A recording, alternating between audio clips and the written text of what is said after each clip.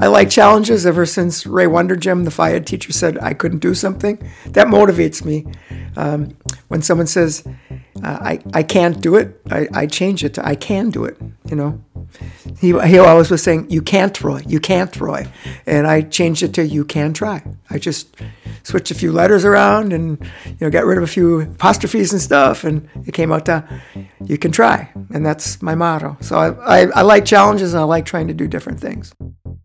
Welcome back, Pacer Nation. This is the Cream City Pacers podcast, and I'm your host, Alex Main. Today we had the honor to have ultramarathoner, Hall of Fame runner, and national record holder Roy Pierung in the studio. We recorded this episode this summer, so if you catch that some of the races he talked about already happened, well, that would be why. At the age of 71, Roy is still crushing the running game, but that wasn't always the case, as he will tell you for himself. From being a 2-pack-a-day smoker, struggling for air just to walk up a flight of stairs, Roy has completely turned his life around. He has completed over 1,100 races, finished more than 150 marathons and 215 ultramarathons, and has over 105,000 lifetime miles. He has broken over 70 American records and has garnered 82 national titles. He is a World Masters champion and an age group world record holder. He has competed internationally over 50 times in 21 countries and gained entry to the USA Track and Field Masters Hall of Fame. Roy is an absolute legend, but his good spirit spreads far beyond running through the many ways he gives back to our communities. This episode is brought to you by our sponsors at Mimosa Breakfast and Brunch. Mimosa is located on 27th and Ryan and has not only been voted the best brunch spot in Milwaukee, but they are all about community, a healthy relationship with yourself and the environment. Stop in any Wednesday and pay your bill after 12 p.m. and 10% of your bill will go to a local charity. Also, stay tuned. A new location is opening up in Brookfield. Hopefully by the time you listen to this episode, it may already be open. Now, without further ado, on to the show.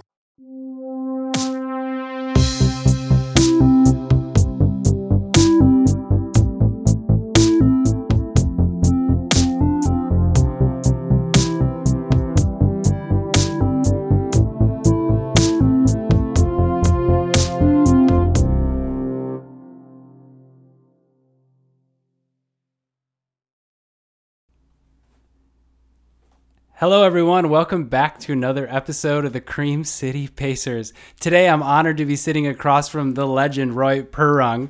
Roy, welcome to the show. Thank you, Alex. It's exciting to finally have you on. You run races like every weekend, so trying to get you in the studio it's a challenging thing. So and welcome. Midweek too. Yeah, and midweek too, so welcome. Appreciate it. How's it going? It's going great. So 2019, where it's August, how many races have you run this year, speaking of you being a busy guy? Probably about 20 so far. 20 races. Yeah. I'll be tapering down now because I'm doing a few ultras in the next few months, and those will pretty much zap me, so I don't do a lot of races. Usually after I do Ice Age in May, I really start going after things like 5Ks, 10Ks, half marathons, just to get my speed back and recover a little bit from the long stuff, and then building up for longer ultra. So I'll be doing the one at the Pettit Center on August 23rd. I'm doing the 48-hour there. And then I'm hanging out for another 6 days to crew for a friend, a Canadian friend of mine. Nice. Who's going after some Canadian records. Wow, you got a heavy, busy end of August. Yeah. That should be a lot of fun. A little bit between two. So what was your last race a couple previous weekends? I feel like I saw on Facebook you were venturing. Oh, my last race actually was the Peachtree down in Atlanta. It's a 10K. My goal was to be in the top 10 in my age group. And it turns out there was 822 in my age group, 70 to 74, and I took 9th. So I was real pleased with it. Heat index was 102, so it was a little tough. That is but hot. It was one of those bucket list things. Now I think I'm calling it a bucket list rather than a wish list or a to-do list. As you get older, it's like, you got to get these done. You never know what you got left. So that's one of the many that I've wanted to do. And the shorter races were all the ones that I aspired to when I first started out and never had a chance to do. So I'd like to get back and do some of those races, like Falmouth and, things like that. Nice. That's awesome. We can get into that going from, I mean, you're a long distance ultra runner and now you're crushing some of the shorter distances now. I don't know about crushing, but you got to get them all in. Yeah. So before we jump into, we usually start every episode talking about how you got into running. So your Facebook profile cover photo is of you, Meb, and Bill Rogers all candidly hanging out with finisher medals on. Yeah. I saw that the other day. I guess I've never really noticed it. And I was like, this is incredible. I need to know the story behind this. Well, the Bellin 10K was my very first 10-kilometer race. My very first race was a marathon. And shortly after, because it was Memorial Day, about 2 weeks later is when the Bellin takes place, usually like the second Saturday in June. And I went up there and, didn't know what to expect. And I did okay. And I kind of went back every year. And during the 100th running of the Boston Marathon, I ended up pacing Bill Rogers. It's just midstream. It was about mile 6, 7, like that. One of my ultra friends was actually running with him, and I recognized his jersey. He always had like a race car theme on the back. And I thought, it's Ray Krolowitz from the Carolinas. And I caught up to him, and he says, I can't keep up with Bill. He said, can you take over? So I did. I paced him, and then the guy that was supposed to meet him, we finally ran into, and Bill said, we don't need you anymore. He said, Roy's right on pace, and he's going to get me to where I want. So he was hoping to run somewhere between 250 and 255, and I paced him into a 253, almost right in the middle. And I expected him just to keep running, and I'd not see him, and he actually turned around because he kind of got excited at the end after the last turn. And he waited for me, he gave me a big hug, and he thanked me for getting him there. And we became good friends. I'd actually met him earlier in my running career at a running seminar on the Oneida Indian Reservation. Dan Ninham invited me and Petty Catalano, who was at one time a world record holder in the marathon, and Bill. So I had known Bill before. So ever since I paced him, he introduced me. This is the guy that paced me at the 100th running, and we got to know each other real well. And of course, Meb also won the Boston Marathon, so I met him when he was invited to Bellin. Bill introduced me, and he gave him our story, and we just became good friends. Wow, that is an incredible story. So you literally are running up, because you see a friend, and that's how you end up pacing Bill and becoming friends with him. Yeah. That's awesome. Okay, well, now that I know that, that's an exciting story. So let's jump into how you got started with running. So from my understanding, you currently reside in Sheboygan, right? I'm in Sheboygan County. I'm actually in Plymouth, Wisconsin. Plymouth, shout out to Plymouth. Just west. Cheese capital of the world, I have to add that. And I'm not a cheesehead, and I don't eat cheese. Have you ever eaten cheese? Oh, yeah, a long time ago. Yeah. You have to give that up, though? I did. I try to give up cheese, too, but it's sort of like tough. Cake and ice cream, that kind of stuff. Yeah, especially when you know you're what from Wisconsin. Yeah, you know what you got to give up. So you were laid off and you had some time, and from my understanding is you are not living a good lifestyle. And not really. You wrote on your website, I read a magazine article that pointed out things that you are doing from 30 to 39 were things you'd be doing the rest of your life. Right. And that was a scary thought. It sure was. I thought for sure I'd be dead by 39. And 2-pack a day smoker, binge drinker. I called it my FAT syndrome, FAT, standing for fats, alcohol, and tobacco. So poor eating, poor drinking, and smoking. And at this point, were you doing anything active? You weren't running. I was painting my garage up and down the ladder when I saw the obese lady run by. And you saw this lady run by, right, and you saw her every day, right? Every day, and I don't know if she was embarrassing me, but it was July. Actually, it was probably closer to May or June. And I started running on my birthday in July. So July 7th was the first day that I ran. So just before that, I had seen her running by every day, warm weather, wearing full sweats, gray sweats. Like, I don't know if you've ever seen the Rocky movie, with the hood up and the whole bit. And I started timing her, and she'd be gone half hour, hour and a half. And she's the person who inspired me. So I went out and, got my favorite pair of Trods out of the closet. Never heard of those. They're not around any longer. I have not heard of those. Not a big brand. They were purchased at Prangy Way, a discount store. And I went out and ran a marathon. And several weeks later, I was out training for another one, and I saw her out in the country. I was about 4 miles from home, and she stopped and asked if I needed a ride home. I said, no, it's only 4 miles. She's, only? She said, how far are you running? I said, well, I'm doing a 16-miler today. I said, I'm training for my second marathon. And she goes, oh my. So a few days later, I was out on the back porch lacing up my new shoes. They were Etonic then. And I saw her go by, and I thought, I'm going to catch up to her and ask her, how far she runs and things, because an hour and a half. And I'd lost, like 10, 20 pounds real quickly, and she wasn't losing any weight. So I got on the shoes, caught up to her. I said, how far do you run every day? She says, oh, I only run up to McDonald's, and I sit there and have a cup of coffee, and once in a while I'll have a Danish and read the newspaper. I go, wow. I said, well, you're the one that inspired me. And so she was probably running about a half mile a day. So I said, the real question I have for you is, why are you wearing these big, heavy gray sweats when the weather is so warm like this? She says, well, if you're sitting in McDonald's, it's air conditioned. And she says, it's too darn cold. So years later, I ran into her. I was training for an Ironman, and I ran into her and her husband. We were actually sitting in a sauna at Sports Core in Kohler. And there was 2 other couples there, and they were all conversing with me, and she was trying to edge in on the conversation, and I could see that she wanted to say something. So I stayed in the sauna. The other 2 couples left, and then she approached me and said, you don't remember who you are, do you? And I said, well, and I took 2 fingers and I pointed at her eyeballs, and I said, you used to be that obese lady, didn't you? And it was the used to be, because she lost weight. And I said, what happened? She said, you inspired me to get out and take care of myself. So it came full circle. It came full circle. Yeah. Wow. That's incredible. So what would your life look like without her? She's the one like who I said, inspired I probably would not have made 39. So you would have probably stayed on the same trajectory. Yeah, I would have stayed on the same path. And here I was when I met her. I was training for an Ironman. So that's awesome feeling. Yeah. The story is actually written in the book, Chicken Soup for the Soul Runners, 101 Stories of Inspiration. That story's in there? Mm-hmm. How did it get in there? I wrote the story, submitted it. And then you submitted it? Yeah. It was actually Dean Karnazes, a friend of mine, that sent me an email and said, hey, they're looking for stories for a book. It's the first book they're doing on any type of sports. And he said, I wondered if you want to submit a story. And I said, sure. So I wrote it.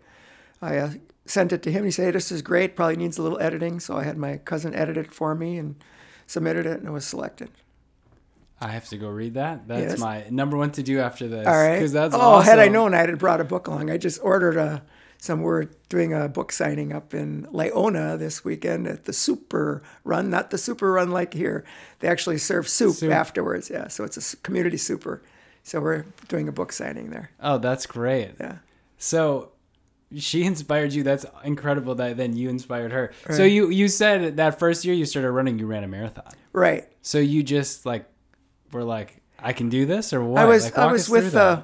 I was the president of the PTA, and I helped out at the school, and it was an elementary school, and it was an all-inclusive school that included special education. My wife was teacher's assistant in special ed there, and they said, hey, we need people in the pool to work with the kids.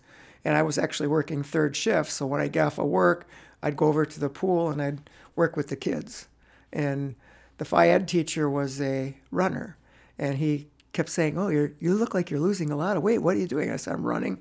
And I said, I'm training to run a marathon. He said, have you ever run a race? I said, no. He said, well, you can't run a marathon then. You got to run like a 5K or a 10K. I said, what? I said, don't ever tell anybody they can't do something. I said, I'm training. I said, I'm doing the things in the Runner's World magazine. There was an article actually by Amby Burfoot, another Boston Marathon winner, who I'm also now friends with. He had a training plan there, and I was following it, and I went and did it. Came back in to help in the pool afterwards, and he said, well, how did it go? And I said, well, I ran a 3:16 marathon. He goes, wow. So I said, now what? He says, oh, I'm going to run this 10K, or, you go, really? So you ran your first marathon at 3:16. Yeah. It's pretty speedy. It was all right, yeah. And I'd never run with anybody before either, so I was awesome. I met a kid during the race. I call him a kid. He was probably 10 years younger. He worked actually at one of the stores at Mayfair. It was the Mayfair Marathon. I actually started and finished at the Mayfair Mall. No way. And it kind of ran through the area that we just talked about, through Wauwatosa, near the lagoons or whatever they call them there, the reservoirs. The reservoirs. On the pathway there. So it was like a couple loops, and you did a couple loops around the mall. And the most exciting thing that happened was after we did the first loop through the parking lot, we saw a group of revelers there, and they were drinking Bloody Marys and screwdrivers. And we told them to save us a drink. Well, the final loop through the parking lot, we're headed to the finish line, and we see the bottle of Smirnoff vodka sitting on the sidewalk. They're gone, but they left us something. So we both grabbed it at the same time. We looked at each other, and maybe the last 100 meters, we ran in, we crossed the finish line holding a bottle of Smirnoff in between us. And then we each had a schluck. You didn't have any while you were finishing? No. We waited till we finished, and we each had a little drink out of it. And then I went ice skating for 2 hours with my daughter. There used to be an ice skating rink indoors at the Mayfair Mall. Hey, that's a way to end a marathon. Yeah, it's a good cool down. And then the next day, I could barely walk. I bet. Yeah. So, 316 is a pretty fast pace, most people would say. Yeah. Did you know when you were training that you were running that fast? Well, I knew my speed. I had my projected finish time. I thought I was going to finish right in that area, and I did.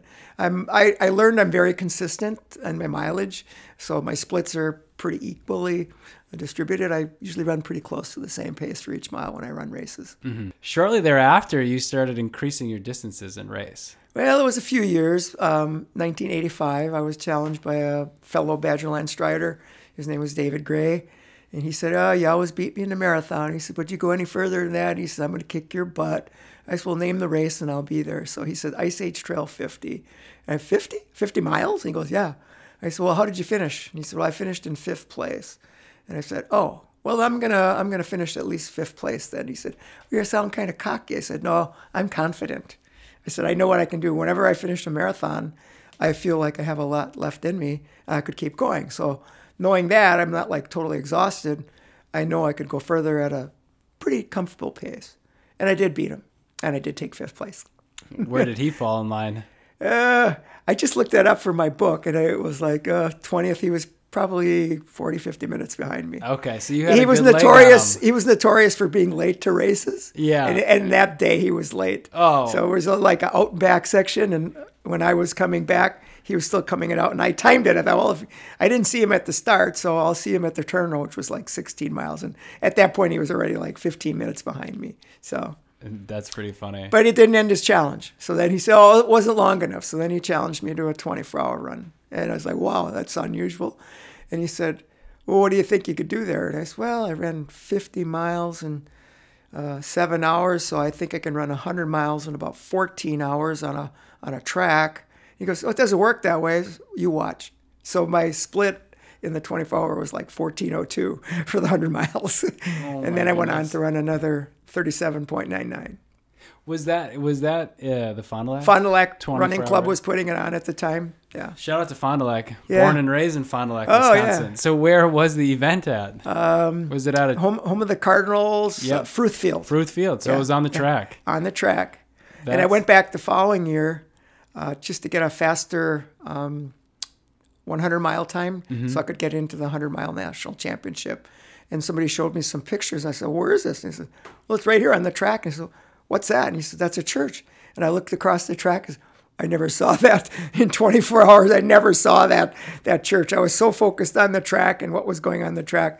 I didn't see anything that was surrounding it. That's kind of funny when you're just so zoned in. I was totally zoned. And it's like 24 hours. You think you would like look up and look around. Figure it out, no, it was all about that track. Oh, so that qualified you.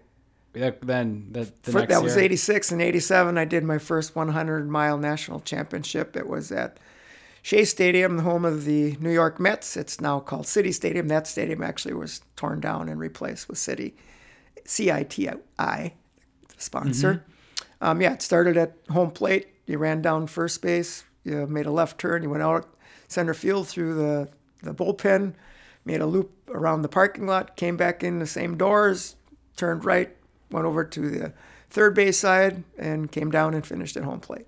It was supposed to be exactly a mile, but it was wrong. I didn't find out till almost 2 years later that I ran an extra lap. And I said, no, I actually ran 2 extra laps.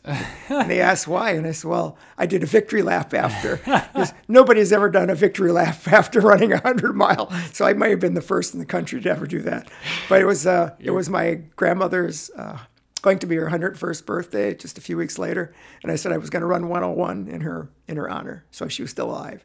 Just like it's mind blowing that in 7 years you go from not running to, if that lady would have never went by your house, probably maybe not around in your own words, to running a marathon, to running Ice Age, which is a trail, to running 24 hours on a track. I mean, these are all completely different things that people dedicate so much time just to train for one of them. And you're just doing them all. And I like you're challenges. doing them fast. I like challenges. Ever since Ray Wondergym, the FIAD teacher, said I couldn't do something, that motivates me. When someone says, I can't do it, I change it to I can do it, you know. He always was saying, you can't, Roy. And I changed it to you can try. I just switched a few letters around and, got rid of a few apostrophes and stuff. And it came out to, you can try. And that's my motto. So I like challenges and I like trying to do different things. I like that you can try. You don't hear that a lot. It's like, right. You just do it. You can do it, right? Yeah, but you can try leads Yeah. if you do try. Yeah, exactly. It pushes to results. What's really nice about a 24-hour track run, you don't have to run for 24 hours. Maybe your goal is just to run a marathon. It's such a comfortable environment. You have 24 hours to do it, so there's no pressure to say like run a 6 hour or 6.5 hours, depending on what a race gives you to finish. But here you have all day, So it's not so intimidating. And I think 24-hour runs have really proliferated over the years for that very reason. A lot of people just go for first time they want to do 50 miles or 100K or whatever, and you're never more than a quarter mile away from an aid station. So it makes it a lot easier. Yeah, how is it running around? I mean, how many of those have you done, like 24 hours on a track? I couldn't give you a number on 24 hours, but I've run 65 races of 100 miles or longer. So the majority of them have probably been through 24-hour races. How much of a different mindset is it, like on a track, than it would be out on a trail? I like the track because of its more controlled pace, where a trail is up and down and you're walking more, and it's forcing you to do what the terrain wants you to do rather than what you want to do. So I think mentally it's more difficult to run on the track. And that is because you can quit every quarter mile.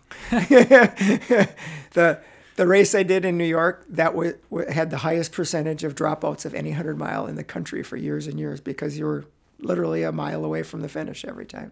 Really? So, yeah. I mean, that's crazy, but I guess in that mindset, it makes total sense. Mm-hmm. I'm hurting, and it's like, I'm in center field. I only have to go to home plate, and I can say goodbye, So that's the mindset where if you're out on a trail, the aid station might be 6-7 miles away, and by the time you get there, hopefully you can change your mind and just keep going. And keep going. Yeah. And keep going. Yeah, that's and right. Keep going. You just make the mindset, well, I can do one more aid station and see, and make one more aid station and see, and before you know it, you only have one more to go. Yeah. So how many years have you been running? So I started in 1980. What are we at? You figure it out. I don't know. Yeah. So it's a lot of years. And how many races, like, do you know numbers wise, like where you're at with marathons and ultras or countries you've run in, etc.? I'm over 1,100 races now. I've got about 105,000 miles, lifetime miles. I've run 154 marathons, 213 ultras. And I do generally between 1,500 and 2,000 miles a year now. And somewhere between 25 and 30 races. In the old days, it was between 30 and 40 races. But I've learned if I do the longer races just to take a little more time off, because I am older. I do take a little longer to recover. One of the things that a lot of people call me Rapid Roy, not because of my speed, but because I recover quickly. So it's rapid recovery. And I'm able to run races fairly frequently, one right after another. I did Al's run one year, the weekend after a 24-hour run. I had run 140 some miles the weekend before, and I placed like second in my age group. And I probably would have taken first, but I had so many blisters at that race the weekend before. My feet hurt so much. But I like getting out there and trying to burn it a little bit after an ultra. It gets you inspired to get going again, and your mileage usually drops down, but a good effort seems to get you back in the game again. Yeah, just pushing yourself. Yeah. So let's talk through some of your memorable races. Okay. And we could go through your life story. Keep going down all of these. Right? I mean, there's so many. I have lists up here of pages and pages and pages, and it's incredible. What are some of the races, when you say like most memorable races, that stick out to you? Well, the first one would probably be my first national championship at Shea Stadium. And I get asked that question a lot, so I've kind of refined it. Yes, the refined answer. Okay. The refined answer would probably be one of the more recent within the last several years was a race from Torino to Roma, Turin to Rome, as we say, a little over 450 miles. Plus, because I made some errors in judgment or couldn't understand the Italian language that was on the sheet, whether to turn right or left. So it was a race point to point. They called it Torino-Roma no stop. So you could go as long as you want. You could take your breaks whenever you want. It was supposed to be a supported race. It turned out to be more self-supported than supported. I was fortunate that I learned how to read Italian after a few mistakes. Someone finally pointed out sinistra and dextra, left and right, and that helped considerably. But I learned to carry my own water bottles and hang on to them because we were told we were going to have aid frequently, and we didn't get it. We were told to be roving cars to check up on us, and we didn't get that. So I became self-sufficient, and I think that race probably was a pinnacle race for me because out of all the races I did, I felt like I not only learned more, but I used all of my knowledge to get me to the finish line. I ended up being the second place overall at age 60. And like I said, it was more mental at that point. I felt like the Italians were letting me down. My buddy was from Malta, and he and I ran pretty much the first 2 days together. We had run 2 ultras prior to that in the 2 weekends before. We did 202K race and 100K races in the 2 weeks before. And then we entered the 722. So we were going to do over 1,000 kilometers of racing in just a little over 2 weeks. And it was a lot of mental. And I told Victor, he was saying, the Italians are trying to keep the foreigners from being podium finishers. And I said, well, I didn't see that. But I left Victor after 2 days, and then I was aware, I think he was right. They were trying to put us down. They weren't giving us the aid we needed. My gear wasn't ahead of me. Like the aid stations were actually 50 kilometers apart, so 31 miles apart. So you had to be pretty independent to get through every 50K. I learned when I got to the aid station, I'd grab 2 loaves of bread and I'd stick them down my singlet, and I'd grab a big handful and put it in a Ziploc bag full of prosciutto and 2 water bottles in my waistband, and I just snug everything up, and that would get me through. The first couple of days I was with Victor, he had a credit card, so we stopped a couple of times and we'd get Snickers bars or whatever we could find at a small stand in the streets. We're going through communities. We could refill our water bottles because they had fountains in almost all of the cities that we went through. And it was mostly along the coast. The course actually was the same course that the Giro d'Italia bicycle race used. So it was an anniversary for 2 things: the joining of the 7 states of Italy into a unified country under one flag, and the movement of the capital of Turin to Rome. So that's why they picked that route. It was a one-time deal. So I ended up second in 6 days, 19 hours, and a few minutes. And I was about, I think, 16, 17 hours behind the leader, but he had a support crew roving with him. He could jump out. He had his own doctor, his own chiropractor, his own massage therapist. So he's a good friend of mine. He actually worked for a subsidiary of my company, Kohler Company in Kohler, Wisconsin. It was the Lombardini company. They make diesel engines for us. Oh, that's pretty cool that you knew him. Yeah. And you had no support crew. I had no support crew. You were I'm picturing you with all that food strap. Yeah, I looked like the Michelin Man until I ate everything. I'm sure. So when you decided then to leave Victor, I mean, that had to be a pretty big deal. It wasn't really. It was his decision to leave me. He wanted me to go ahead. He was having some shin splint problems. I mean, but even for you could have stuck with him because it's comfortable. Yeah, no. He wanted me to be on the podium. and he knew I was being held back by him.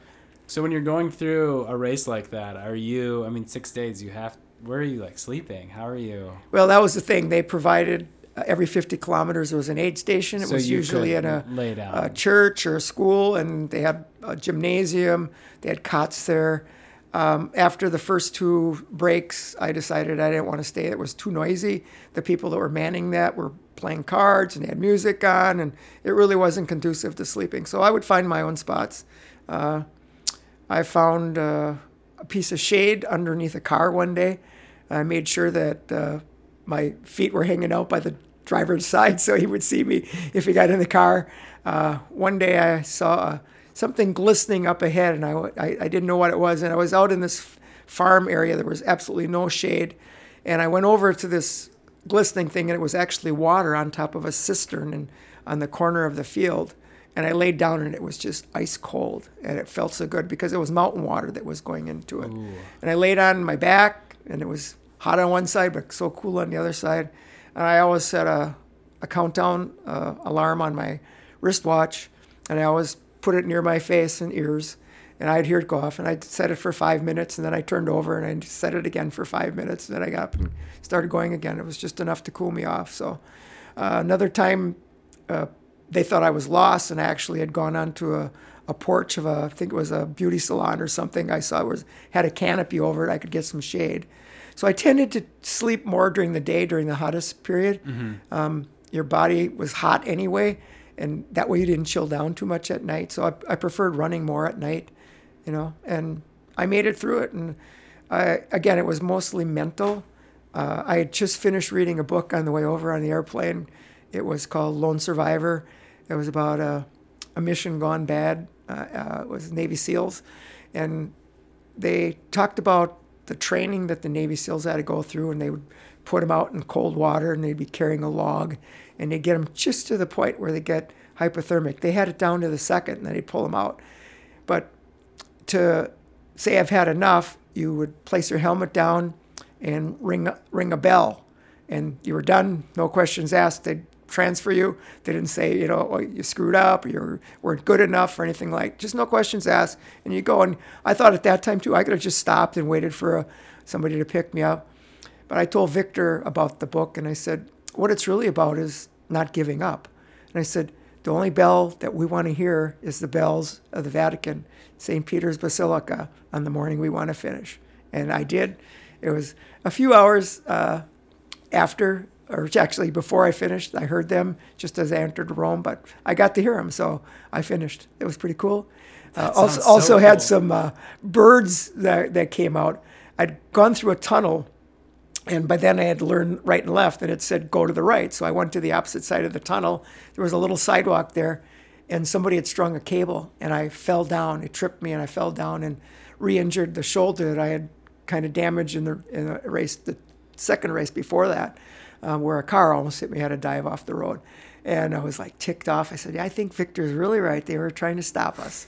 And then I came out of the tunnel, and there were some birds flying above us, or above me. And I thought, it's got to be buzzards or vultures. I haven't had a shower in 2 days. I'm wearing the same clothes. I probably got breadcrumbs and prosciutto smell and whatever else. They're going to come down there and they're going to feed on me. And then I looked up and I said, I think it's the Holy Spirit guiding me into Rome. So I changed my attitude, and the rest of the way was fun. That's a cool way to finish. Yeah. What an incredible race. I also am picturing you on the porch of that salon. Like, no one was like, hey, what are you doing? No, it was early in the morning. It was just before 8 o'clock or so. You weren't getting questioned at all. No, it wasn't open. But the support crew at the next station said, we went by and we didn't see you. And I said, well, I took a small break. Usually I slept 5 to 10 minutes. That was it. And then I'd move on. I had one break where I took for 2 hours. That was a torrential rain. I had gone the wrong way. The signs that were marking the course were ripped off the trees or posts. So I stayed on the main road, and I was supposed to take a little right turn. And they gave us a telephone, but they didn't give us any speed dial numbers or phone numbers. And finally somebody called me, and I had run 6 miles out of the way already. And they said I had to go back. I said, you're going to come pick me up, right? No, you have to go back to where you went wrong. So I ran 12 miles out of the way. Yeah. And when I got there, the sign was placed up again, and there was actually a policeman there, and he escorted me to the next stop was a school. But it was raining so hard, it was like it was over my ankles on the road. And I thought, well, I got a warm shower here. I'll hang my clothes up to dry. And, I got into clean sheets and slept. And I asked the young lady that was manning the station to wake me up as soon as the rain stopped. So she did, and I got going right away. And that was the last time I slept. So That's crazy. That sounds like so fun. At the same time, though, I mean, you probably had a blast. I had a total blast. I mean, there were some strange things. I was running through Pisa, where the Tower of Pisa was. Yeah. And I looked to the side, and there was this little driveway, and there was a couple of hookers there. They were making up themselves, and they were giving me the finger to come over. And I go, no, I don't have any money. I just have a couple of loaves of bread. Yeah. Just strange little things happen along the way. Yeah, you had to have a good sense of humor and really enjoy being where you were, and that's what being in the moment is. Staying mentally in the game is just enjoy it. You know? You have to be mentally strong. That is a physical. Yeah. But you have to have a strong mental game to get mental, through that. but you got to have the stamina. You have trained for it physically. You have to be able to keep going. Yeah. So, what are some situations in races where like it's been tough to push through, where you didn't know if you could, and maybe you didn't? I ran across portions of the Gobi Desert in Mongolia, and it was a stage race where we would run 2 legs each day. We'd run in the morning while it was still a little cooler, and as it got hot, we'd be done. We'd take a little siesta, and then we'd continue later on in the afternoon as the sun was going down. It got a little cooler again. And I'd won both legs on the first day and both legs on the second day. And it was also meant to be a cultural experience between the South Koreans and the Mongolians. The South Koreans actually are descendants of the Mongolians. So it was a cultural experience for the South Koreans.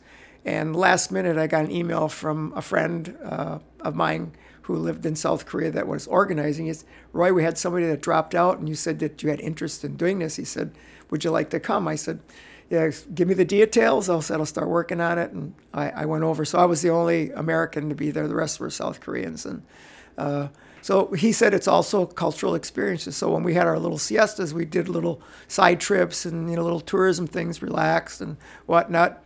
And one was to meet a Mongolian herder family. So we went into their yurt. Gert is the way they say it. And we sat down and we actually drank mare's milk from the horse's milk. It tastes awful. And they actually passed around a little dish of it, and everybody drank from the same dish. I wasn't too comfortable with that either. But I believe when you're engaged in a culture exchange, you really have to be engaged. So you do what is their culture. So you literally would run in the race in the mornings, have your siesta, do stuff like this, and then race at night? Yeah. I mean, that's totally not conventional. No, it wasn't. And then after the little meeting with the family, we went out and he provided us with camels, and we went for a camel ride for about an hour. No way. Yeah, and then we came back, and the herder would come over and grab the bit on the horse or the camel's mouth and bring it down, and it kind of steps down and then stoops down, and it was down. And I asked the herder if it was okay to dismount, and he said, yeah. And it was there are 2 hump camels there, so you're actually kind of comfortable because you got a backrest on those camels. And they camel decided to get up and threw me off just as I flipped my right leg over the back end, and so I had one foot in the stirrup, and when it stood up, I was left hanging there, and I hit the ground and I broke some ribs. So we had our own doctor, and I told her I had 3 broken ribs, and she examined me and she said, no, they're not broken. Long story short, she said, you can run in the morning. So I ended up in 6th place that day. And when I finished, she could see the agony I was in.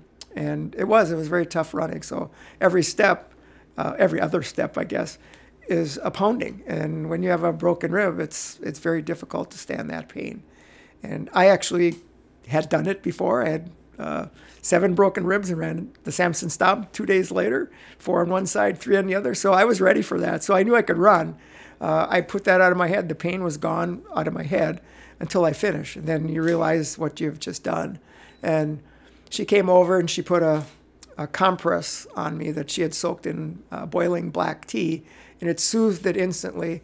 And I said, I think I better get out of the sun. So she said, get in the van. I got in the van, and when I woke up, the van was moving. and she was in the van with me, and I said, "Oh, is BJ?" He was the one that invited me. Is he warming up? No, the race started. I said, "Well, why didn't you wake me?" She says, "We tried waking you. You were totally out, so we had to pull you from the race." I said, "Okay."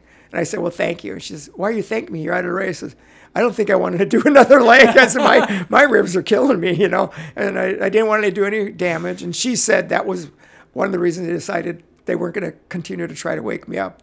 They could not afford to have one of the vans. We only had 3, so one would follow, one would be in the middle, and one would be at the finish or the lead.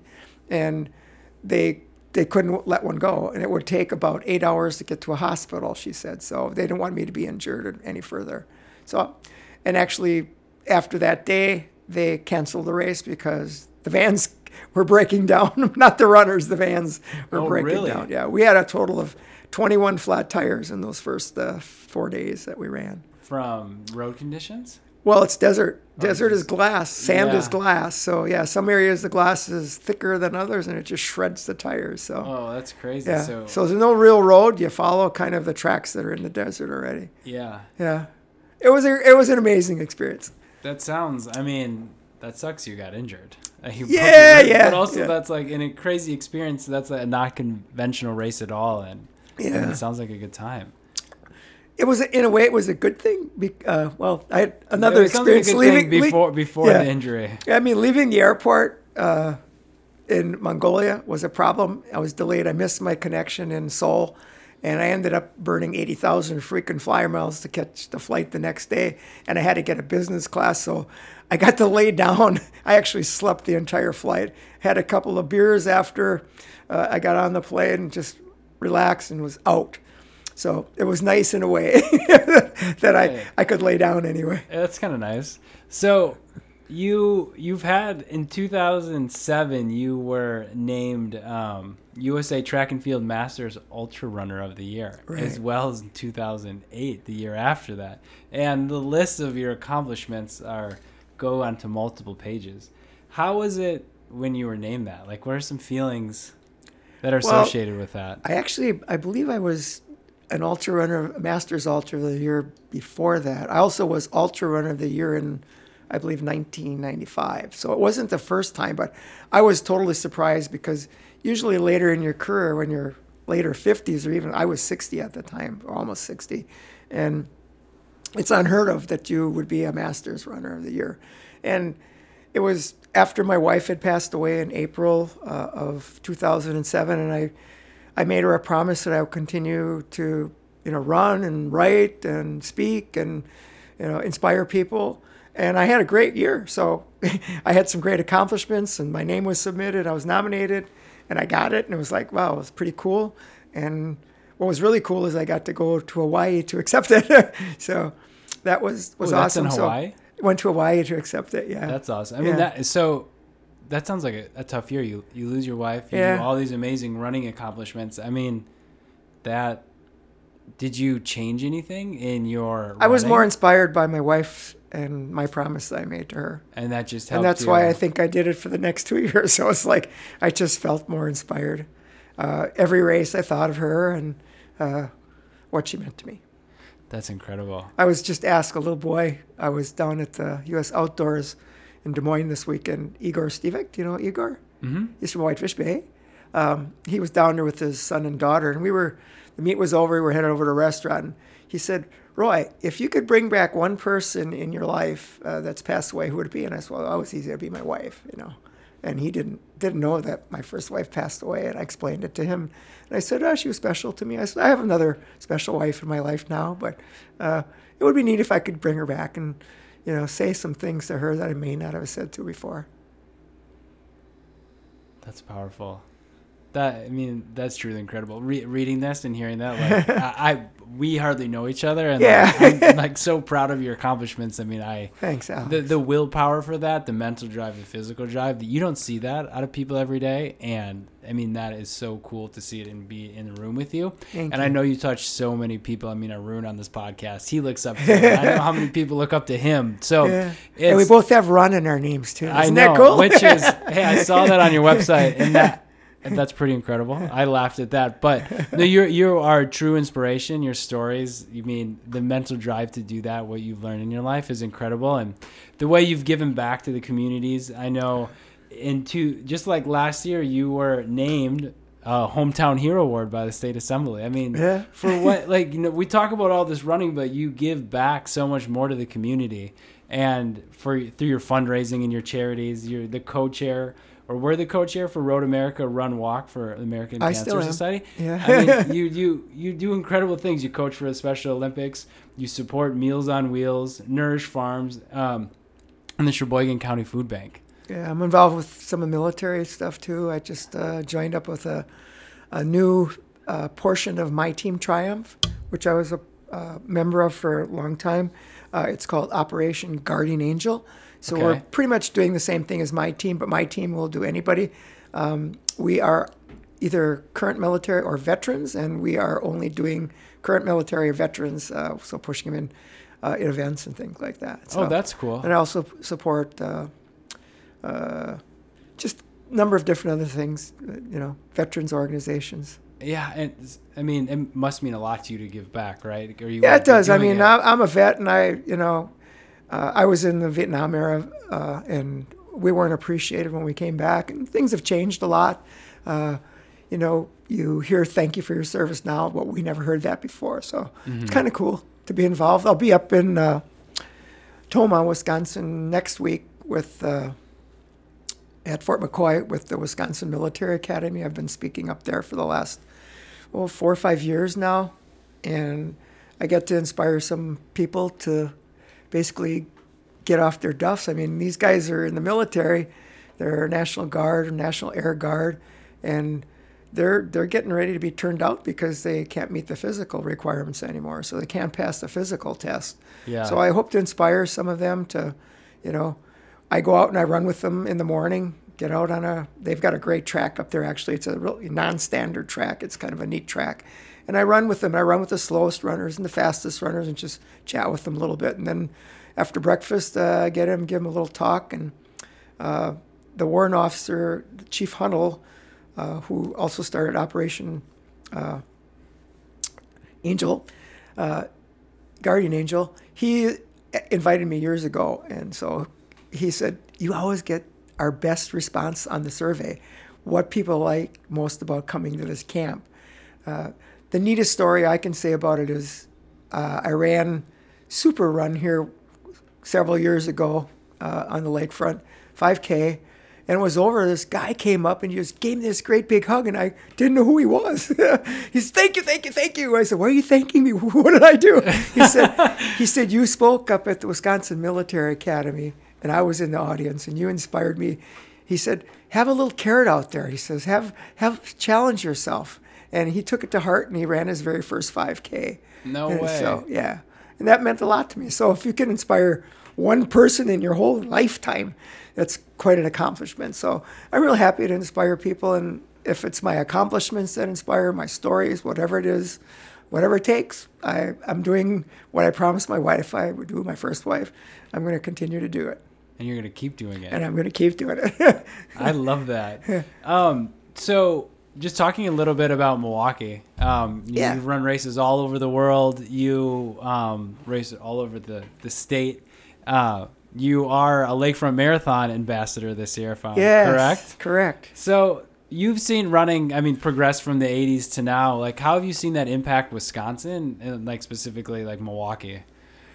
And just, like, the running scene growing, like, the different groups. I'm sure, the Mayfair Marathon is no longer a thing. Right. It was a thing. It became the Lakefront Marathon, actually. So the Badgerland Striders had the Mayfair Marathon as well. And I don't think they cared for the venue that much. It was there a few years. So the first year I ran, it was the last year that was run. Fun fact, I did not know that. Yeah. And we got a sponsor. We got Miller Lite, so it was a beer sponsor. And over the years, we kind of drifted away, and the Badgerland Striders really became a group of runners, supporting runners, and putting on races for runners. So that's one of the things I like. We inspire a lot of people to run, and we have a support program with training runs each week, a build-up program so they get used to running further and further each weekend, and it's fully supported. So that has changed a lot. It also inspired other cities around the area to put on marathons. Wisconsin is one of the largest number of marathons in the country. I think we're probably like third or fourth number of marathons that we put on in our state.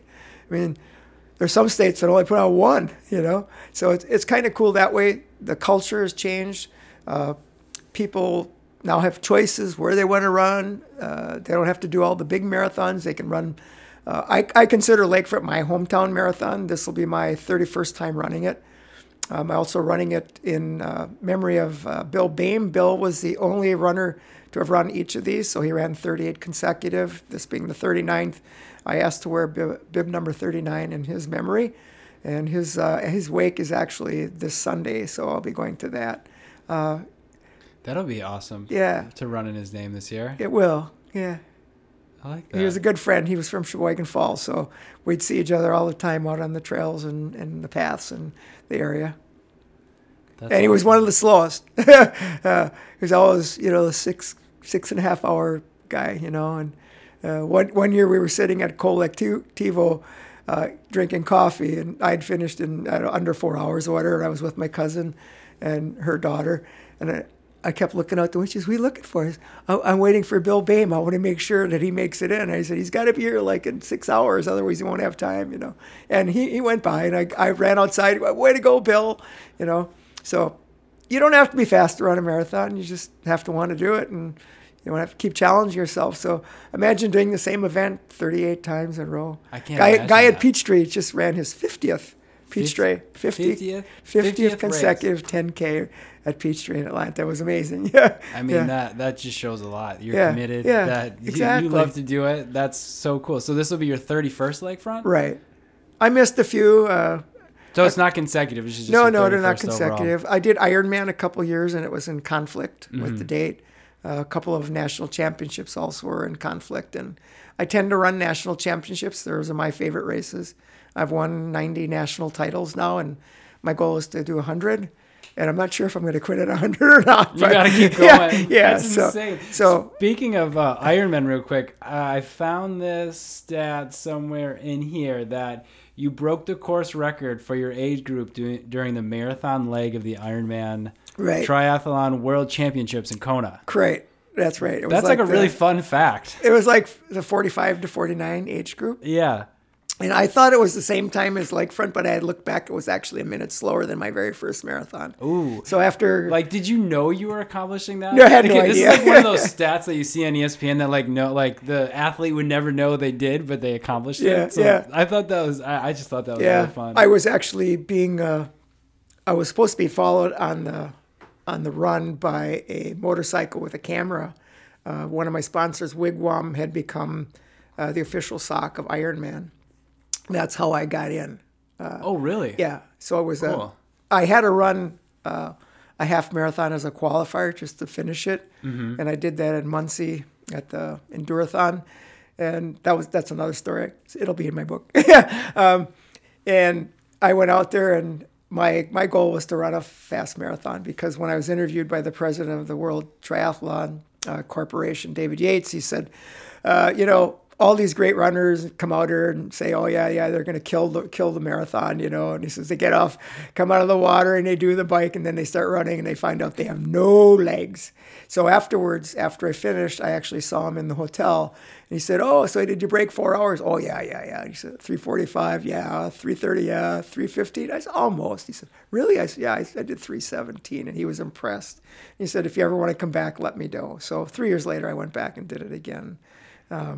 And yeah, it was, what really inspired me is when the cameraman finally found me out on the course. Yeah. They were telling me they wanted me to stop and take some shots. I said, "Really? I'm not stopping. I'm not stopping for anything, And just before you finish, maybe like a couple miles out, you go down this super big hill, the one you got to come up on the run and the bike. And it was dark, and they give you these glow necklaces, so that people can see out on the road. Mm-hmm. And usually when you get into town, it's fully lit, so you don't need to wear them. And people toss them to the kids, So this kid says, "Oh, I want your necklace." So I took it off and he said, "Well, come and get it." And I held it back like I was passing a baton. And all of a sudden I heard a splat. He couldn't keep up with me and he fell on the pavement. So I thought, I better just drop it. So I just dropped it there. That's really funny. Some kid just eats it on the course for that. He bit the dust. I hope he's okay. But he got the necklace, I'm sure. Fine. I'm sure they were all laughing after that. Yeah. That's really funny. So one more thing. You talk about all this running, like how many different types of races you do throughout the years, how many miles you run. How do you train for all this? I think part of racing is training. I don't do a lot of speed work or interval training like that. So to me, like 5Ks, 10Ks, half marathons are really my speed work. I incorporate that into my training plan. Over the years, I've gotten away from really doing the long runs. My book editor wants me to write. You got away from the long runs? I feel like all your races are long runs. The races are long runs, but the training, I got away from long training runs. I don't need them. I think it's all ingrained in me already. Mm-hmm. And I think some of the top athletes after a while realize you don't have to do like back-to-back 50 miles to get ready for a 100-miler and things like that. Mm-hmm. My longest runs, I probably don't, other than doing a race, are no more than 20 miles. But I'm consistently running, 12, 14 miles on a regular basis. You're keeping a really solid pace. Yeah. So my editor wanted me to write, she called it Hell Week. I think I mentioned it somewhere in the book, and I didn't really expound on it. But I used to run, I called them ladders, like you run 200, 300, 400 meters on a track, and then you bring it down and up and down like that. Yeah. Well, I realized that really doesn't help an ultra runner. So I started doing 20, 30, 40s in miles. So I do 20 miles, 30 miles, 40 miles, 30 miles, 20 miles, 30 miles, 40 miles. And I do that for 6 weeks straight. So I'd be hitting over 200 miles a week, and I do that for 6 weeks. Crazy. Yeah, crazy. Yeah. An ultra runner version of a track workout. That's right. That was my workout, and it really worked for me. It was and it wasn't for speed. It was just for distance. I took my time. I felt comfortable doing it, and when I got into races, your legs are so strong, your endurance is so good. You just keep going, and it's an easy pace, and your stamina is increased. Your endurance base is there, and so now I don't do those crazy miles anymore, and I'm still doing okay at my age. I'm more concerned now if I would do big miles of getting injured. So yeah, well, you don't want that. You have too many races coming up. I got too many races coming. You can't handle that. Yeah. Can't have that. Yeah. Okay, so before we go, we end all our episodes with our Cream City Pacers rapid fire questions. Oh, is that why you gave me a beer? Yeah, that'll loosen you up a little bit. Okay. All right, you ready for them? I'm ready to go. Okay. So what shoes are you running in right now, and would you buy them again, and do you recommend them? I'm a shoe tester for Hoka One One. It's called Deckers Outdoor Corporation, which is the umbrella. I just completed a test for a Carbon X. It's a version of the Vaporfly from Nike, so it has a carbon fiber in it. Woo! Yeah. My first try, I just usually like to run like 2 miles in them, and that's it for the day and see how I like them. So I did 12 the first day. Okay. I really liked them. 2 miles. I really liked them, and then I wore them again the second day, and I didn't really like them that much. I think if you're running faster, it's a great shoe. I think it'd be a good training shoe and a good race shoe, but I don't think it's really a trainer. It's a little too light. I think it's not real stable if you run slower, which you need in training. You don't want to be running fast all the time. I'm also testing shoes for another company, Innovate, and one is a trail shoe and one is a road shoe.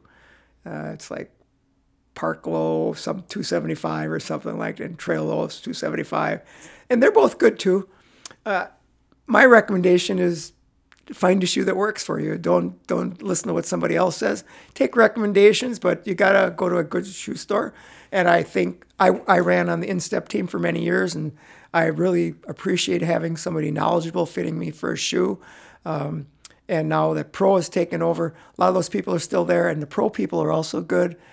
So don't buy them out of a catalog. Go to a local running store and have somebody work with you, test your shoes, get on a treadmill and run on them.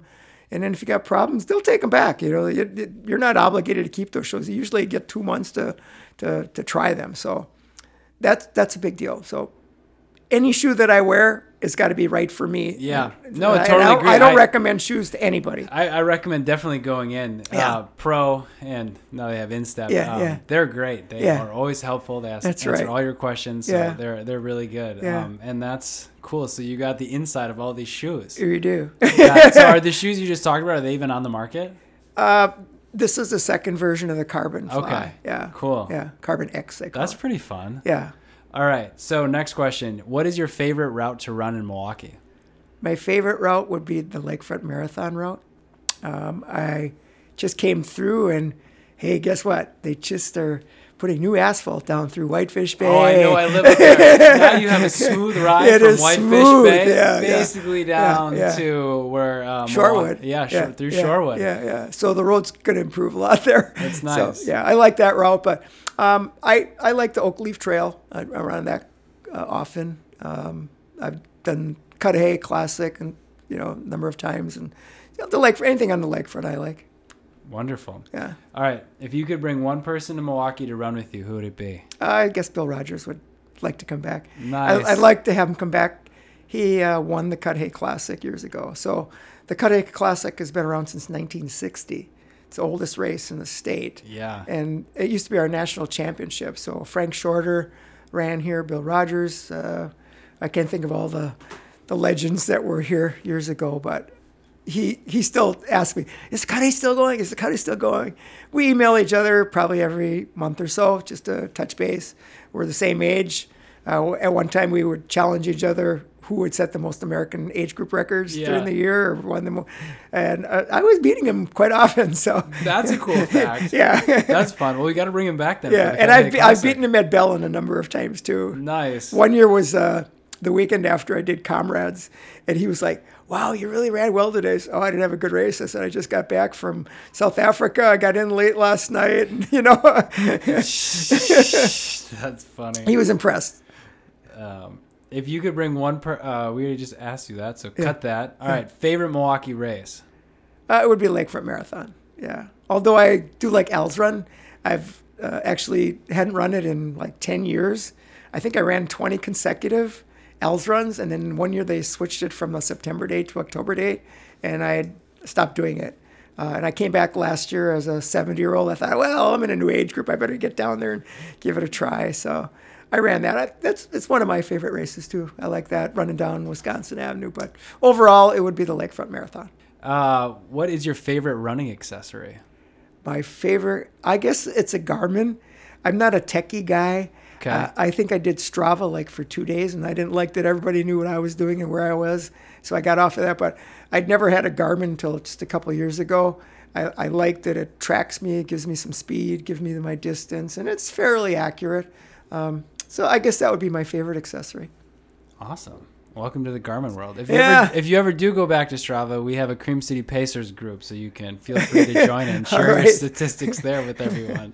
All right. What's your favorite? You have a favorite pre-race pump-up song? I'm not into music. I never listen to music while I run, ever. Ever. I did at one time. I did during a 6-day race one time when I was indoors, and I found I didn't like it. I like the atmosphere around me. I feel more energy from what's going on around me. Okay, so if the PA system was going to play one song before the one start of side the race, inside my head would be. Well, you have one? There's one that I preferred during my 48-hour American record in France on a 303-meter track. It was actually from one of their, what they call a football team, we call soccer, was We Will Survive. Okay. So it was kind of a disco song. Nice. Or I Will Survive. I will survive. Yeah. Oh, I like that nice. one. Okay, So that that. to me, a race is about finishing. Mm-hmm. No matter what race I do, that's my number one goal. I want to finish the race, which is kind of nice if you do an hourly race, like a 6 or a 12 or a 24 or 48 hour. You do one lap, you're finished. There we go. That's a good, that's a good angle to take. That's another reason to do an hourly race. Yeah, that's fun. Yeah. You never get a DNF. All right. What upcoming races or goals do you have? Okay, I have the upcoming 48-hour race at the Pettit Center. I'm looking at setting some world best in my age group. I did the last 48-hour I did in Alaska in the Dome. I set 3 world best there at 65 to 69. I have the 24-hour national championships coming up. It'll be my 25th time doing the 24-hour national championships. Where is that? This is going to be in Cleveland, Wisconsin again, or Cleveland, Ohio. Nice. At Edgewater Park, North Coast it's called, is the race, North Coast 24-hour. I'm going after my 25th national title in my 25th attempt, so I've not ever been defeated in Masters competition. And that's a title to defend. It you is. Gotta keep the streak. Yeah, to keep the streak alive. And then I'm going back out to Tussey Mountain Back, which is our 50-mile championship at the end of October. And last year I finished 8th overall. So I did 2 races where I finished in the top 10 championships. The other one was the 100-mile championship in Las Vegas in February. And I did a little over 100 miles because they screwed up the timing and I ran an extra lap. It was a 100-mile race, but I ran 101. That's a couple times you've done that. Yeah, and it wasn't a victory lap thing it either. Wasn't a victory lap thing this time. They had redundant timing, so 2 timing mats, and one picked me up and one didn't, and the times got combined. And when I got my splits, I said, I never ran like a 28-minute lap, and it was actually a 14-minute lap. Okay. And they made it 1 lap, so I actually ran an extra lap. Awesome. Okay, and then before we leave, one piece of advice you could pass along to new runners. Don't put any pressure on yourself by the watch and the distance on that Garmin, although that Garmin's a great tool. Following race plans are good, but the training plans always don't work because life gets in the way. I think it's more important to just remain consistent. If you miss a run, you can't make it up. Don't try to. Just keep going with the plan. Eventually, you're going to make it up somewhere along the line. And my advice is just to enjoy it. Enjoy the training and the race day. Don't get all uptight. That's the celebration of the training. So enjoy it. Have fun. Get out there and talk to people. Talk all along the way. Don't ever wear earbuds and listen to music in a race. It annoys me when people do that. You try to talk to people and they're in another world. If you have to train with them, fine, but don't race with them. Enjoy the people around you and the atmosphere. Those are great pieces of advice. I'll take those. I like what you said about race day. It's the celebration of it the is, training. it is, and it's a celebration of life too. Yeah. You made it to the start line. You make it to the finish line. Have a beer afterwards and go home and enjoy that. Or at Lakefront, a couple beers afterwards. At least one. If you're driving. We do not condone drinking and driving on this show. I'm going to ask my cousin if I can stay over because now she's up on Brewers Hill. So maybe I'll have 2 and walk up to her place. Exactly. That sounds perfect, actually. So you mentioned your book. Is that in the near future here? Yeah, actually, I sat down with her. I came in from Des Moines on Monday and we met for lunch and we went over the book for 3 or 4 hours. And I was wondering, I said, I edited this. I know I've edited this part before. And she had lost her computer crashed and she sent me the latest version and she found it on another computer that she worked on at work. And so it's getting really close. It's never done. She kept saying, when are you going to finish this? When are you going to finish this? Well, life is going on. I'm not going to finish it. But she said, well, you're going to finish it and then we're going to do a sequel if we have to. But it's close. I'm going to say we're getting in close to the very final edits. We'll have to pick out some photos and stuff yet. She's got to do some headings on it. I got to update some of the sidebars that we've created. This has been a 10-year project for me. And I don't want to rush it and have a poor showing in it. I want it to be the best it can be, just like my races. That's exciting. So it's almost there. Almost there. I'm excited to read that. The name of it is Heroic. Ooh. It comes from a word that was created by a linguist in Hungary who crewed for me at a race. She had a banner made with those repetitive words, heroic, heroic, heroic. And so it's heroic, a play on the word heroic, but inserting my name in the middle of it. So we wanted something that would be different and outstanding. when I started writing this book, it was called Born to Run. Guess what? Somebody took that darn Christopher, what's his name, McDougall or something? Yeah, that was the name of my book because I run is in my name, and I thought Born to Run would be a perfect title. But that's really funny. Yeah.